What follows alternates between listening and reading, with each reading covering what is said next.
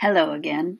Nini White here with another episode of Not Your Normal Social Emotional Learning Podcast. I love to say that.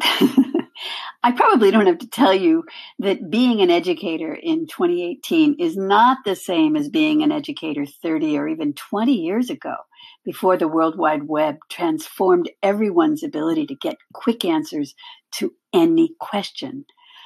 Okay, so obviously our youngest students aren't accessing the web to get their questions answered, but they are watching as their siblings, parents, and neighbors do it as naturally as walking to the fridge to pull out a quick snack. Everyone, you and me and all our students, are influenced by the environment we're born into, the environment in which we live and grow.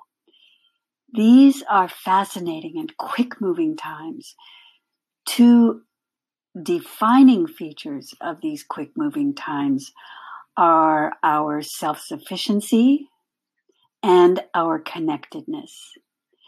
Oh, yes, there are definitely downsides to all that virtual connectedness, but that's not where I'm going with this podcast, so please stay with me in my train of thought here. The self-sufficiency of our times is exercising our inclination, our natural inclination to trust in our own instincts.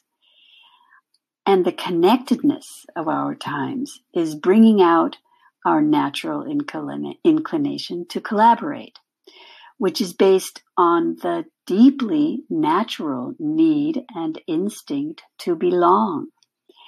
And belonging, when it's healthy, is based on mutual respect, which, if you think about it, can only be based on each individual's well-established self-respect, which curves back to the self-sufficiency and self-trust that are being enabled in today's world, hopefully.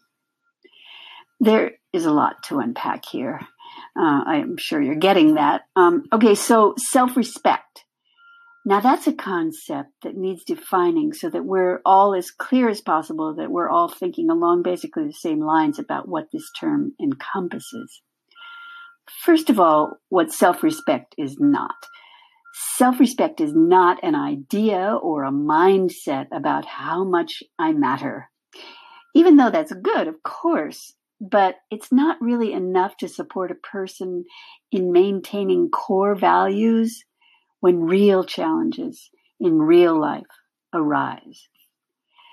Self-respect, on the other hand, is a healthy, ground zero, foundational sense which goes beyond words and thinking to a core of spontaneously responding to the fact that each of us, ourselves included, is worthy of being acknowledged and worthy of being treated well in spite of our imperfections, and with plenty of room for improvement. Healthy self-respect cannot be forced, but it can be activated, it can be engaged, and it must be exercised. If all of this is getting too abstract and theoretical, which I do have a tendency to do sometimes, take a moment to think of a few individuals you know, personally or in the world at large, who for you personify self-respect. Inevitably, they are people we admire. And inevitably, they obviously are comfortable in their own skin, as the saying goes. So, can you imagine a class full of learners established in self-respect? And then can you imagine how a class full of self-respecting learners would be the natural foundation of a class environment based on and expressing and interacting within an environment of mutual respect? So what does this have to do, you might be asking, with social emotional learning? And even more importantly, how can this fact enable our teaching approach to be smarter, more efficient, more successful, with, dare we say it, dare we hope, less effort? Well, how many of us are brave enough and big enough to acknowledge the fact that our young students' knowledge and understanding are not limited by what we, their teachers and their parents, tell them. How many of us would actually benefit from reminders that teaching students from pre-formatted curriculum and one-size-fits-all, right and wrong, do this, don't do that formulas are just not connecting deeply enough with today's students? Sure, behaviors might change in the short term. Students will sing the songs about being nice and treating each other well. But do any of us really honestly sense that that is how deep learning happens? That is how learning gets remembered and used in real life? And by real life, I mean not just on the playground today, but in school next year, and the year after that, and the years after that.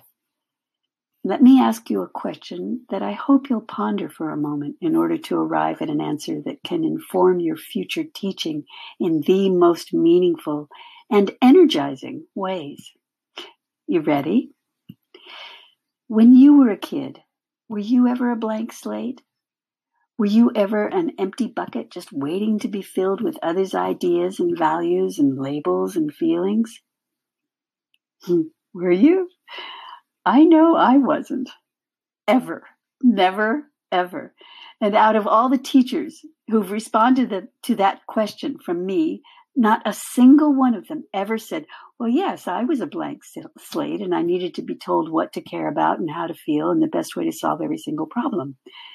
Nope, not a single teacher out of the thousands of teachers I've interviewed one-on-one or in large groups during my presentations at education conferences has answered yes to that question. Not a single one. In fact, the most common response I've received to that question has always been really the exact opposite. So, what does that tell us?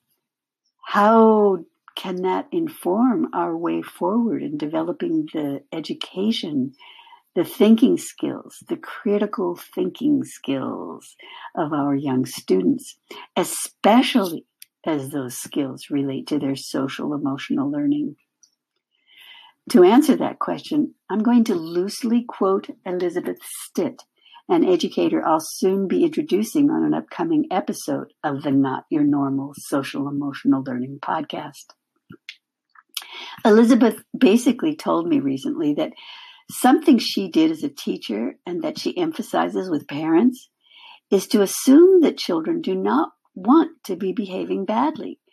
Because, as she said, it never feels good to anyone, to her, to anyone, to behave badly. And that if we, in our role as teachers, can acknowledge, which doesn't necessarily mean agree with, but acknowledge our students' perspective with gentle curiosity and with trust in who they are at their core, we can nurture their self-respect, which they all deserve, and which, when it's healthy, serves all their relationships. So how can we most efficiently move into the paradigm that's emerging for today's students and tomorrow's world? By activating and engaging students' ability to collaboratively discover their own shared solutions, to take responsibility to their own solutions so that they can take responsibility to shape their own destiny by establishing their individuality within the context of their class and eventually the world around them. They want, and they really need, to move from dependency to autonomy. And to do that, they need multiple, consistent opportunities to express their values within collaborative peer group discussions, to gain direct experience making decisions that ring true and work for all. That is how self-respect and mutual respect and collaboration align. And even though it might at first feel unnatural or uncomfortable to be teaching less while asking more questions to evoke kids' own wisdom more, teachers commonly report that it's never long before the all-around benefits of this approach start accumulating beyond any teacher's imagination, which is always a very, very happy surprise. Will some teachers continue to see this type of approach as a threat, as too difficult, as undermining their roles of authority? Will some teachers continue to try to tame young children, imposing compliance-based practices in the mistaken belief that the kids just need to learn how things are, then everything can get to how it should be? Or do we take on that challenge and the highest calling of our role as educators, testing the old industrial production line assumptions about what schooling should be? I think it comes down to trust. Do we trust our students, who they are at their core? Of course, we first have to see that. We have to acknowledge it in order to trust it and allow it to come forth. Do we trust at their core, even our youngest students are open to discovering solutions that work for everyone, including themselves rather than just themselves? If we can stretch into trust, even if it feels a little risky, is it so hard to imagine how that courageous act of stretching out of our comfort zones will lead to real win-wins in our class? Real win-wins? All right, you get it, I hope. And I hope you'll think about it. Do you have questions? Do you have thoughts? Let us know. We really, really want to hear from you. Okay, thanks for listening. Until next time.